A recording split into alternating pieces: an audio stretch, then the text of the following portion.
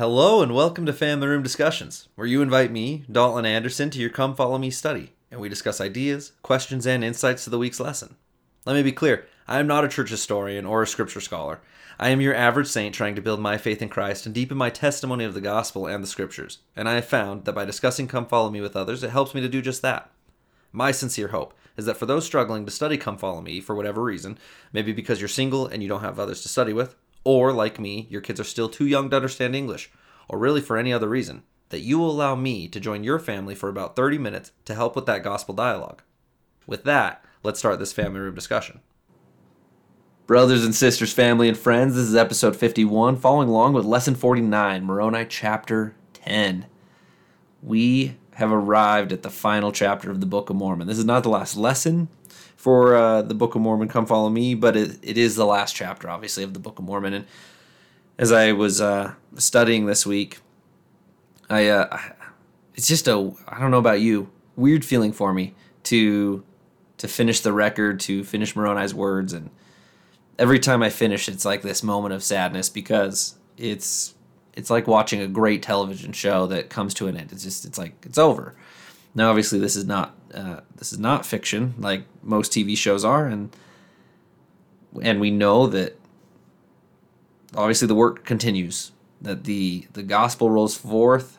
Just a weird feeling. I don't know how to explain it. Maybe it's just me, and this is just something I get to live with, is having these weird feelings. But it is weird to read the final chapter. Every time I come to Moroni 10, I'm like, man, we're here. Such a depressing end to this record, to the people.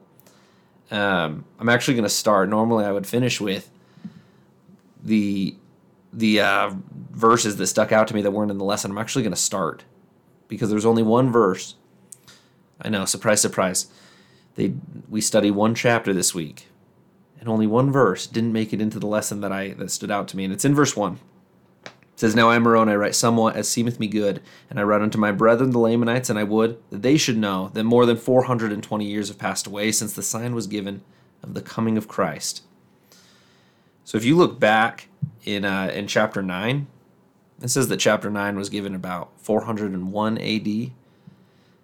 When we get to chapter 10, it's about 421 AD. So chapter 9 was written by, it was an epistle written by Mormon, given to Moroni. And so I am not exactly sure at what point then that Mormon passes away or whatever. But that's around 20 years of Moroni being alone. At least, right? At least 20 years.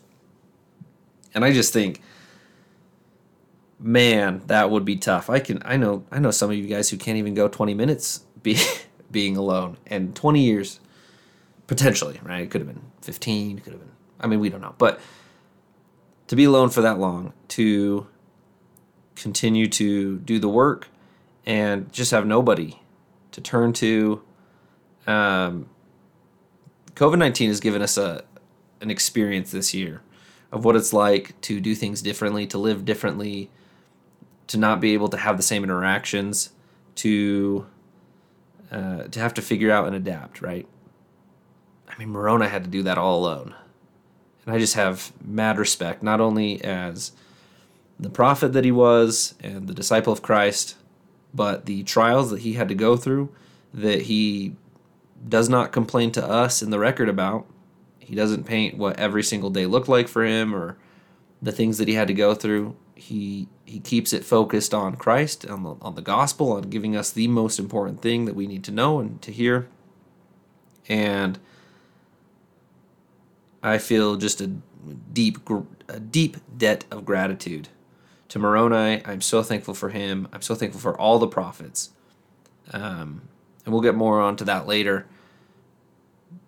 But I just want to stop and just point out that it wasn't easy, obviously. And just like the most obvious trial of being alone for an extended period of time, I don't know how he did it. And I'm grateful he did. So, with that depressing thought, let's get right into this happy lesson. The Book of Mormon opens with Nephi's promise to show us that the tender mercies of the Lord are over all those whom he hath chosen because of their faith. The book closes with a similar message from Moroni as he prepared to seal up the records. He invited us to remember how merciful the Lord hath been, even if we think only of the many mercies recorded in the Book of Mormon. This gives us a lot to think about. What examples come to your mind? And I'm going to stop right here. And just this year alone, for me, some things that I had been thinking about. I got a new job this year that I am in love with. I love my job. I love the people I work with. I love what I get to do for my job and just everything. I'm so incredibly grateful for that. That was a big trial of 2020 for me, of finding a right fit, finding where I belong, and I feel like I found it. And I just credit that 100% to the Lord, because I couldn't have brought that about myself. And there was a lot of just little things. It was literally the little stepping stones along the way that made that journey so magical for me. So that was one. That was one amazing thing of 2020. Super grateful for it. My family has been provided for through this pandemic, and I know that's not a blessing everyone's been able to receive or have, but for me, I am incredibly grateful that my family has been incredibly blessed, and that we haven't had a lot of the stresses that I know a lot of other families have had, and I'm grateful for that. I'm also incredibly grateful for the health that we've experienced. We've had friends and family get COVID, and to my knowledge, at least, just off the top of my head, everyone has been able to get through it. Everyone's been able to be healthy and strong, and that is something I am deeply grateful for this year, because not everyone's had that. And so those are just three things that came to the top of my mind as I was thinking about it, that I've been incredibly grateful for, and that I get on my knees and thank my Heavenly Father for. You might ponder the merciful way God led Lehi's family through the wilderness and across the great waters, the tender mercies he showed to Enos when his soul hungered for forgiveness, or the mercy he showed to Alma, a bitter enemy of the church, who became one of its fearless defenders. Or your thoughts might turn to the mercy the resurrected Savior showed to the people when he healed their sick and blessed their little children. Perhaps most important, all of this can remind you of how merciful the Lord hath been to you. For one of the main purposes of the Book of Mormon is to invite each of us to receive God's mercy, an invitation expressed simply in Moroni's farewell words: come unto Christ and be perfected in him. And I love that last line. That's a beautiful conclusion. So in the Ideas for Personal Scripture Study section, the first chunk, Moroni chapter 10, verses 3 through 7, I can know the truth by the power of the Holy Ghost. It says, the promise in Moroni chapter 10, verses 3 to 7, has changed the lives of millions of people around the world. How has it changed yours? Whether you are seeking to gain or to strengthen your testimony of the Book of Mormon, Moroni's invitation applies to you. As you read Moroni chapter 10, verses 3 to 7, consider reading more carefully than you have in the past. And I took that seriously. I did. You could examine each phrase, asking yourself questions like these. What does this mean? How can I do this better? What experience have I had with this? How has the Holy Ghost manifested the truth of the Book of Mormon to me? Also think about someone who needs to hear your testimony of the Book of Mormon. How will you help that person seek his or her own witness? So before I get into the verses that stuck out to me here, I have made a goal for 2021. I have a Book of Mormon. I'm looking at it right now. It is it's just a fresh copy of the Book of Mormon that missionaries hand out. And I'm going to study it for 2021 and mark the verses that have changed my life, inspired me, brought me closer to my Savior. And I am going to be praying for guidance for who I need to give this to and who I need to share my witness with for 2021. So I'm letting you know that goal to keep me accountable so that I do that. And I really want to do that. If you don't know, I am incredibly uncomfortable when it comes to missionary work with people who aren't of our faith. I've never had a problem sharing the gospel with those of our faith. I could get up in front of a congregation without any preparation or anything and deliver a talk and not feel uncomfortable. I've never, I shouldn't say never, but I've never I'm going to say it anyway. I've never really been uncomfortable with public speaking. I enjoy it. I enjoy the adrenaline rush that comes when you're sitting there and you're nervous and your heart starts pumping and it's like your vision goes blurry because you're like, oh my goodness, what if I say something dumb? I really do enjoy that, and I've enjoyed that growing up. I remember giving a talk when I was 12 and feeling that feeling and that anxiety of like giving a talk, and then I got up and delivered an address to the ward, and ever since then I've kind of loved it. And so yeah, I love teaching. I've been able to be a Sunday school teacher back when I was in college, and I love that experience. So as I go through, I've never really struggled sharing the gospel with members or those of our faith, those who think and believe the same way we think and believe. And I know that might sound like, well, yeah, obviously, but I mean, you'd be surprised. There's a lot of people that actually are very uncomfortable sharing with those that believe. I struggled tremendously on my mission, having to share the gospel with those who had never even heard of the gospel.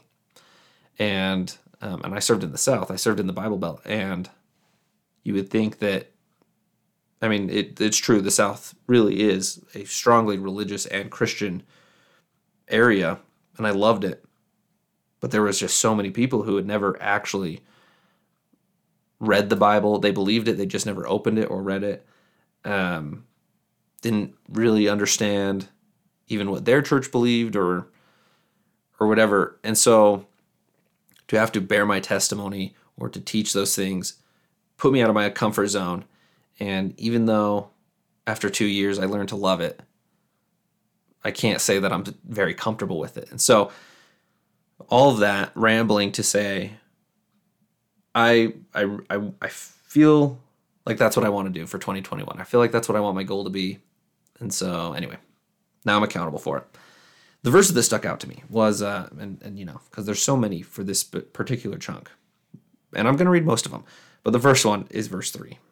Behold, I would exhort you that when ye shall read these things, if it be wisdom in God, that ye should read them, that ye would remember how merciful the Lord hath been unto the children of men from the creation of Adam even down until the time that ye shall receive these things, and ponder it in your hearts. Big things out here are obviously to read and ponder, but I love how it points out to remember, right? He remember how merciful the Lord hath been. If we could do that every day of our lives, I think we would have a great strength in denying Satan any power. I believe that would be it, because I know for me, any time in my life that I have given into temptation or given way to Satan and his mocking or his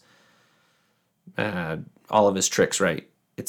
I forgot, and it's so easy to forget.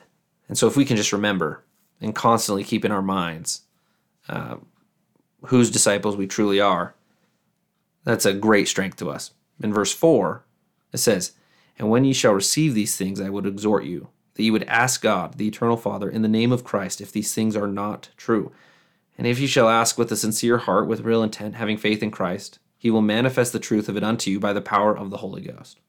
We have to ask. We have to pray, and we have to do it with real intent. I also think it's interesting that he says to pose the question, if the Book of Mormon is not true, ask God if it's not true. I've thought about that, of why, and so I can't remember off the top of my head where the source for this is, this knowledge that I'm about to share is. But I remember growing up in a primary lesson that they said when you are praying to God and you're seeking revelation, if it's an affirmative, you'll have a burning of the bosom, good thoughts, good feelings, all the ways the Spirit talks to us, right? But they said if the answer is a no, though, it'll be cast from your mind, right? Like you'll have cause to forget or whatever it is. And I wonder if the reason that Moroni is telling us to ask if it's not true is because that will be easier for us to be able to receive that witness than if we were to say, is the book true, right? Because just having good feelings might not be a clear enough sign. But if you have to ask if it's not true, and obviously that's going to, I mean, the answer is it is true. So maybe And I don't know. I don't know, because when I received my witness of the Book of Mormon, I was very little. I don't remember it being a huge experience. I remember I read the Book of Mormon. I remember doing exactly what Moroni asks us to do. I had read it, I pondered it, and then I prayed about it. And I mean, I do not remember having this big out-of-body experience. I just remember being like, yep, it's true, going to keep moving forward. That's how a lot of my testimony has been, actually. There have definitely been things in my life that were big moments, but as far as knowing the truth of the Book of Mormon, knowing if the church is the Church of God, knowing if Joseph Smith really received from the first vision and all the things that have been restored, it wasn't big experience. It was just like, yep, it feels right. Just something feels right. And those feelings have kept me going far more than the big experiences. That's me personally. I don't know about you. But that was something I've been thinking about. Then in verse 5, it says, "And by the power of the Holy Ghost, you may know the truth of all things." This isn't just for the Book of Mormon. This isn't just for our testimony of the church. I think we need to really stop and ponder this a little bit more, and then we need to act on this knowledge. We can learn the truth of all things, of anything, through the Holy Ghost. So if there's that question that has been in your mind for however long, maybe your entire life, and you haven't asked Heavenly Father, like I would ask, why aren't you asking those questions? And is it because you believe you won't receive an answer? And if you believe you won't receive an answer, then what do you need to do to recognize that you can receive the truth to all things through the Holy Ghost? How do you get converted to that? Because Moroni's pointing it out. I mean, it's just in one line. And by the power of the Holy Ghost, you may know the truth of all things. I believe that to be true. So I know for me, with any of the questions that I have, I do ask. And I don't always receive answers right away because I have to go through the process of revelation. And it's not, most often, for me at least, it has not been an easy, I ask the question and then boom, I'm hit with knowledge. But I do get to go on a journey and a process where I have figured out the answers to all the questions I've ever asked thus far in my life. Some have come after years and years of studies. Some have just come through, like, I had asked the question and then a lot of time goes by. And then, I mean, one in particular, I was in the temple and randomly it came to my mind and I was like, wow, I totally forgot I'd asked that. Thank you for answering. So I don't know, but I would say if you hesitate to ask because you don't believe you'll receive an answer, but you're like, but I obviously believe in the Holy Ghost and all these things, then I would say, okay, so what's keeping you from actually believing? What's keeping you from actual faith? And then finally in verse 7 it says, "And ye may know that he is by the power of the Holy Ghost. Wherefore I would exhort you that ye deny not the power of God. For he worketh by power according to the faith of the children of men, the same today and tomorrow and forever." Heavenly Father and Jesus Christ and the Holy Ghost work by the power of our faith. And it's not because they can't work by their own power or they don't have all power, because they do. However, they will not take away our agency. They will not act as a monarch would. They will not just take away the control you have of your life or the decisions you want to make. That wasn't the plan that Jesus Christ proposed. It was the plan Satan proposed, and they aren't going to do that. So not because they don't have all the power, but it's because they do have all the power, and yet they clearly understand the plan. And so I've been thinking about that, of how that to me, that's why they're gods, is because can you imagine how ruined the plan would be if we did go with Satan's plan and like you and I didn't learn anything? Like you make a mistake, and because I've heard it explained this way. Not that I want to get into this big old tangent. This actually wasn't where my thought was going, but it did pop in my head. Is that I've always thought when Satan proposed his plan, that what it would be is that like our lives would be fully controlled. But someone explained it to me that actually he just would never give us the law. So it would be like you could do anything and it wouldn't be considered sin. But because if you don't have the law, then you can't be punished for it, right? But then you would never, how could you become a god? We become gods because we understand the law and then we follow it, we live it.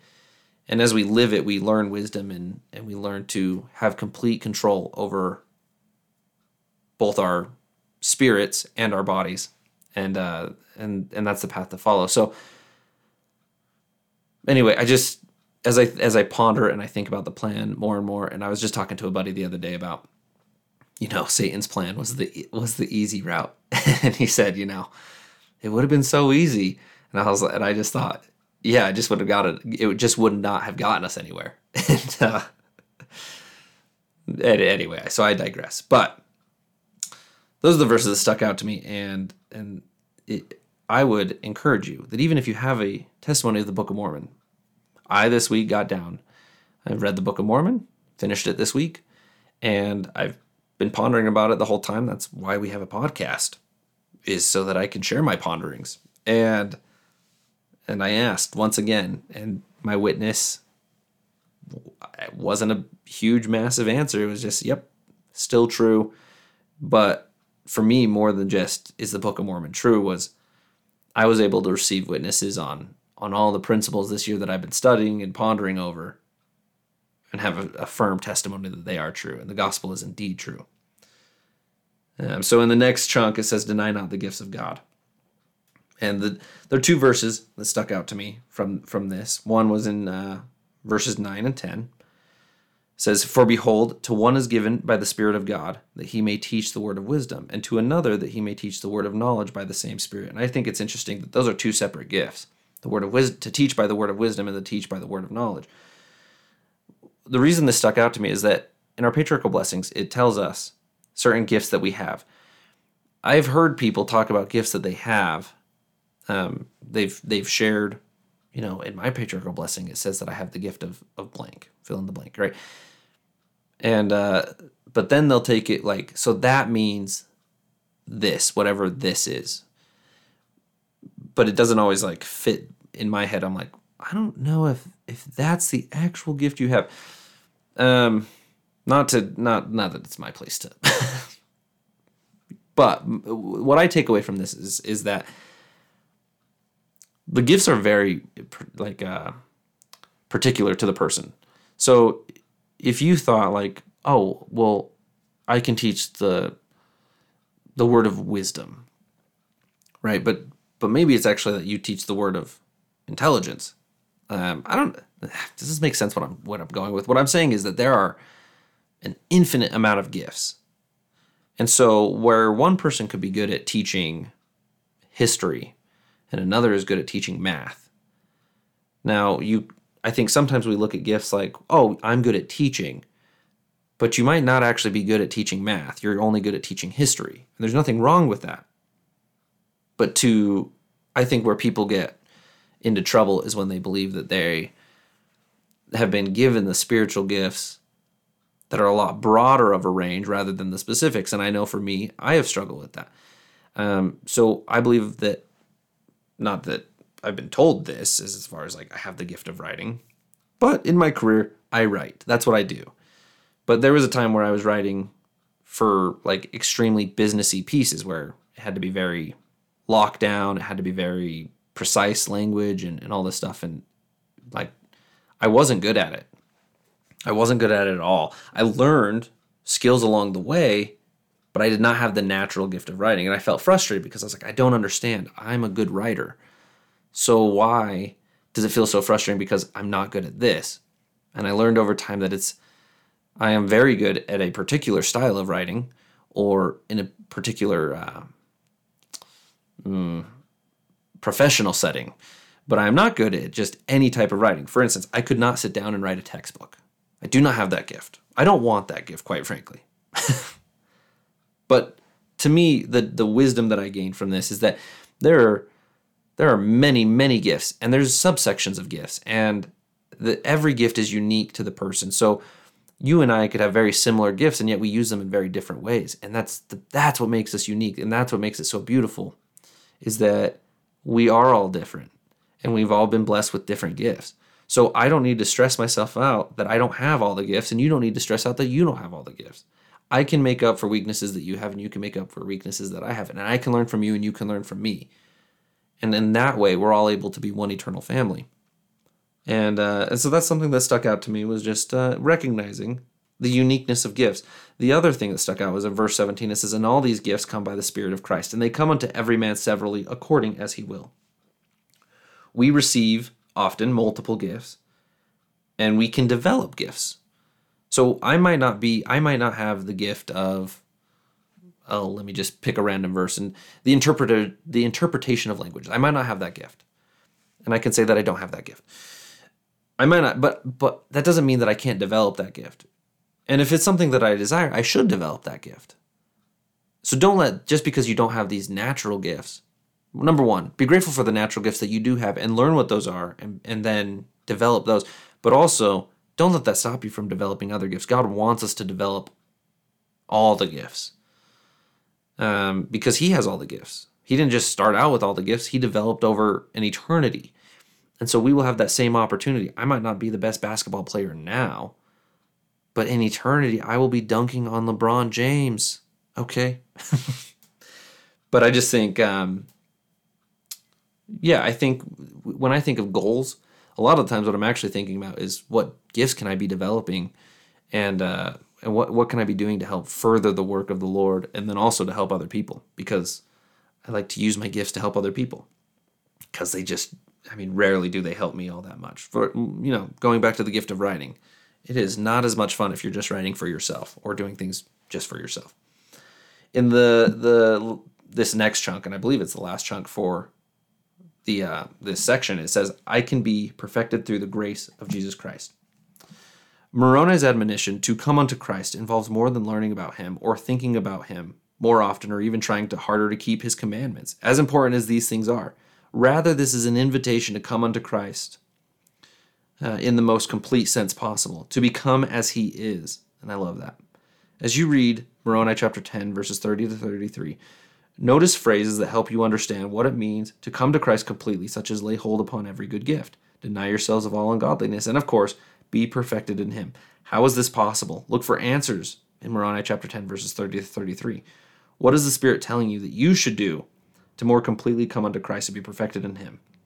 And the verse that sticks out to me is in verse 32.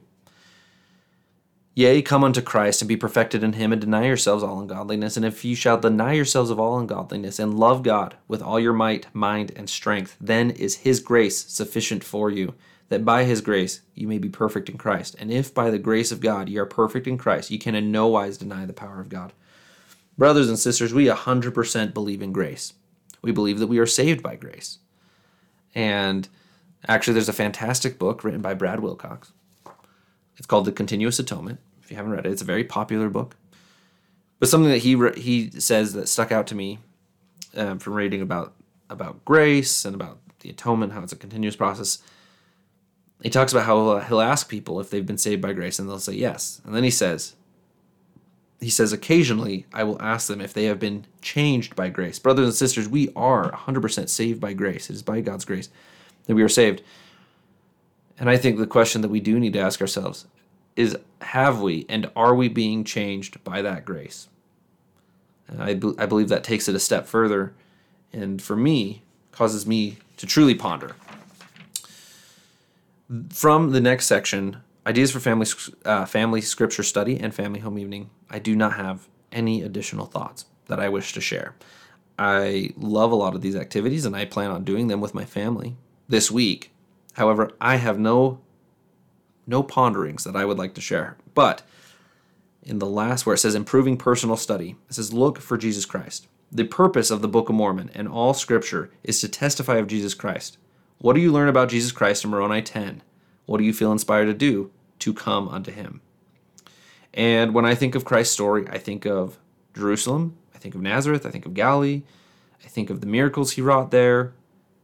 I think of, turning water into wine in the pools of Bethesda, of helping people who couldn't walk and miraculously healing them so that they could.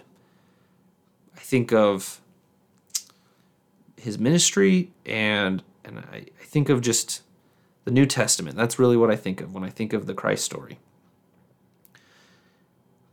To me, the importance of the Book of Mormon for my life is that it proves that God cares about all of us, and he cares about all of his children, and not just those that were in Jerusalem when he was there. My testimony from the Book of Mormon is strengthened because, to me, I know of a surety that he cares about me. And I know he cares about you. Like, I know that. And the Book of Mormon helps truly prove that to me, that even though they weren't there, they weren't in Jerusalem, they didn't get to see the things firsthand, the Book of Mormon proves that he still came to them anyway. He did have other sheep, and he went to them, and even, Nephi's family, Lehi's family, I guess, right? They leave Jerusalem, they're guided to leave, and they're brought to the Promised Land. They're brought to America. He didn't stop caring and looking after that family, even though, and we have the record of the Old Testament shows he was taking care of his Old Testament children, like Daniel, and the entire record. All of a sudden, I draw a blank on any other name. But in seriousness, to me, is that the Book of Mormon proves that he loves all of his children, that he really does. He is a loving, eternal Heavenly Father who loves us and cares about us, and I don't just need to feel it because I have tangible proof and evidence from the Book of Mormon. That's what it means for me. It provides direction, provides guidance, and my life is infinitely better for having it, for studying it, and from learning from it. Truly, every good thing I have comes from my knowledge and my testimony of the gospel, what I've learned from the Book of Mormon, what I've learned from the New Testament, even the Old Testament, even though some of the stuff is very confusing.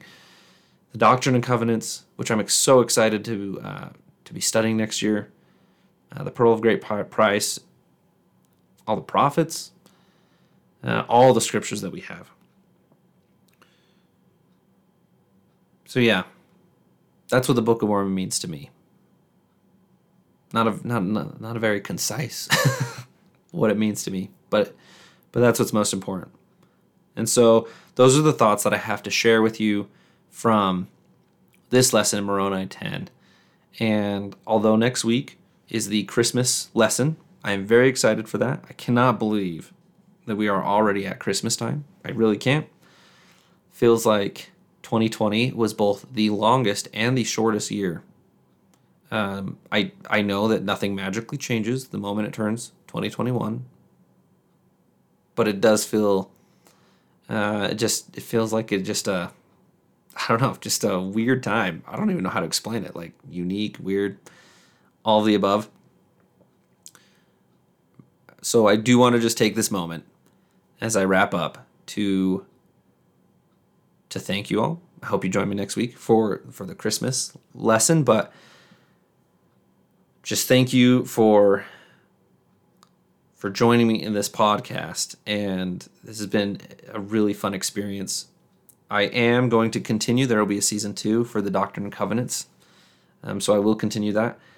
I posted last week on Instagram, on the Family Room Discussions Instagram page, that I would love feedback on changes, on improvements that you think could be made, whatever they might be. And I really would love any feedback. So you can either leave a message on Instagram, you can send me a message there, and I've been trying to think about this, is like, because I know a lot of people would probably like to remain anonymous.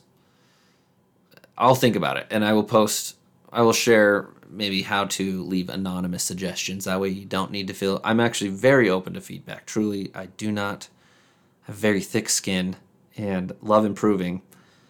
But I will ponder this week ways that maybe we could do an anonymous feedback system. If you'd like to be like, well, Dalton, quite frankly, you just go on and on and on. If you could just stop doing that, that would improve my life. And you're like, I don't want him to know that I'm the one that said that. We'll figure it out, and I will let you know next week.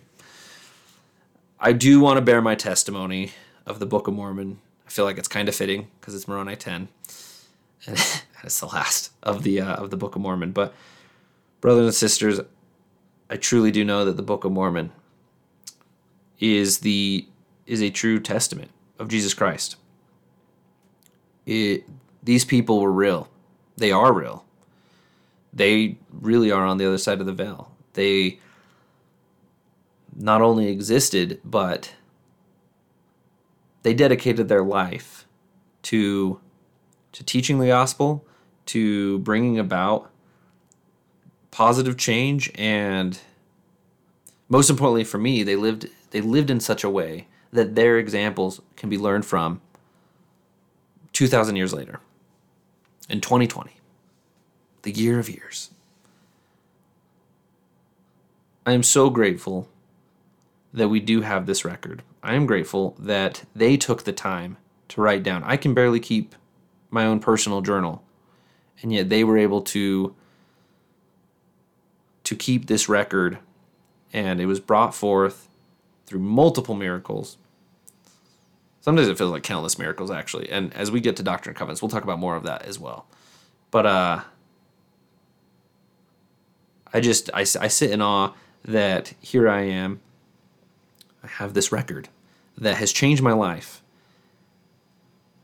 And it continues to change my life. Every day that I read it, that I learn from it, my life is better. There's nothing eloquent I can truly say other than, brothers and sisters, this book is true. It came forth by the hand of God. And if you will truly ask God if it's true, I know for sure that you will receive a witness of that. If you live by the principles of this book, your life will get better. You will draw closer to Jesus Christ. You will come to know Jesus Christ, and he will become a best friend. Not just a friend, he will become a best friend. And everything in the world just seems to get brighter when that's the case. When he's your best friend, it's tough to see dark and gloomy days, even if bad things happen. And so that's my testimony, and I leave it with you in the name of Jesus Christ. Amen. Brothers and sisters, thank you. Thank you for joining me in this family room discussion. And please share your ideas, your questions, and your insights that you gained from Moroni 10 and just the entire Book of Mormon with me. Until we meet again, have a blessed week.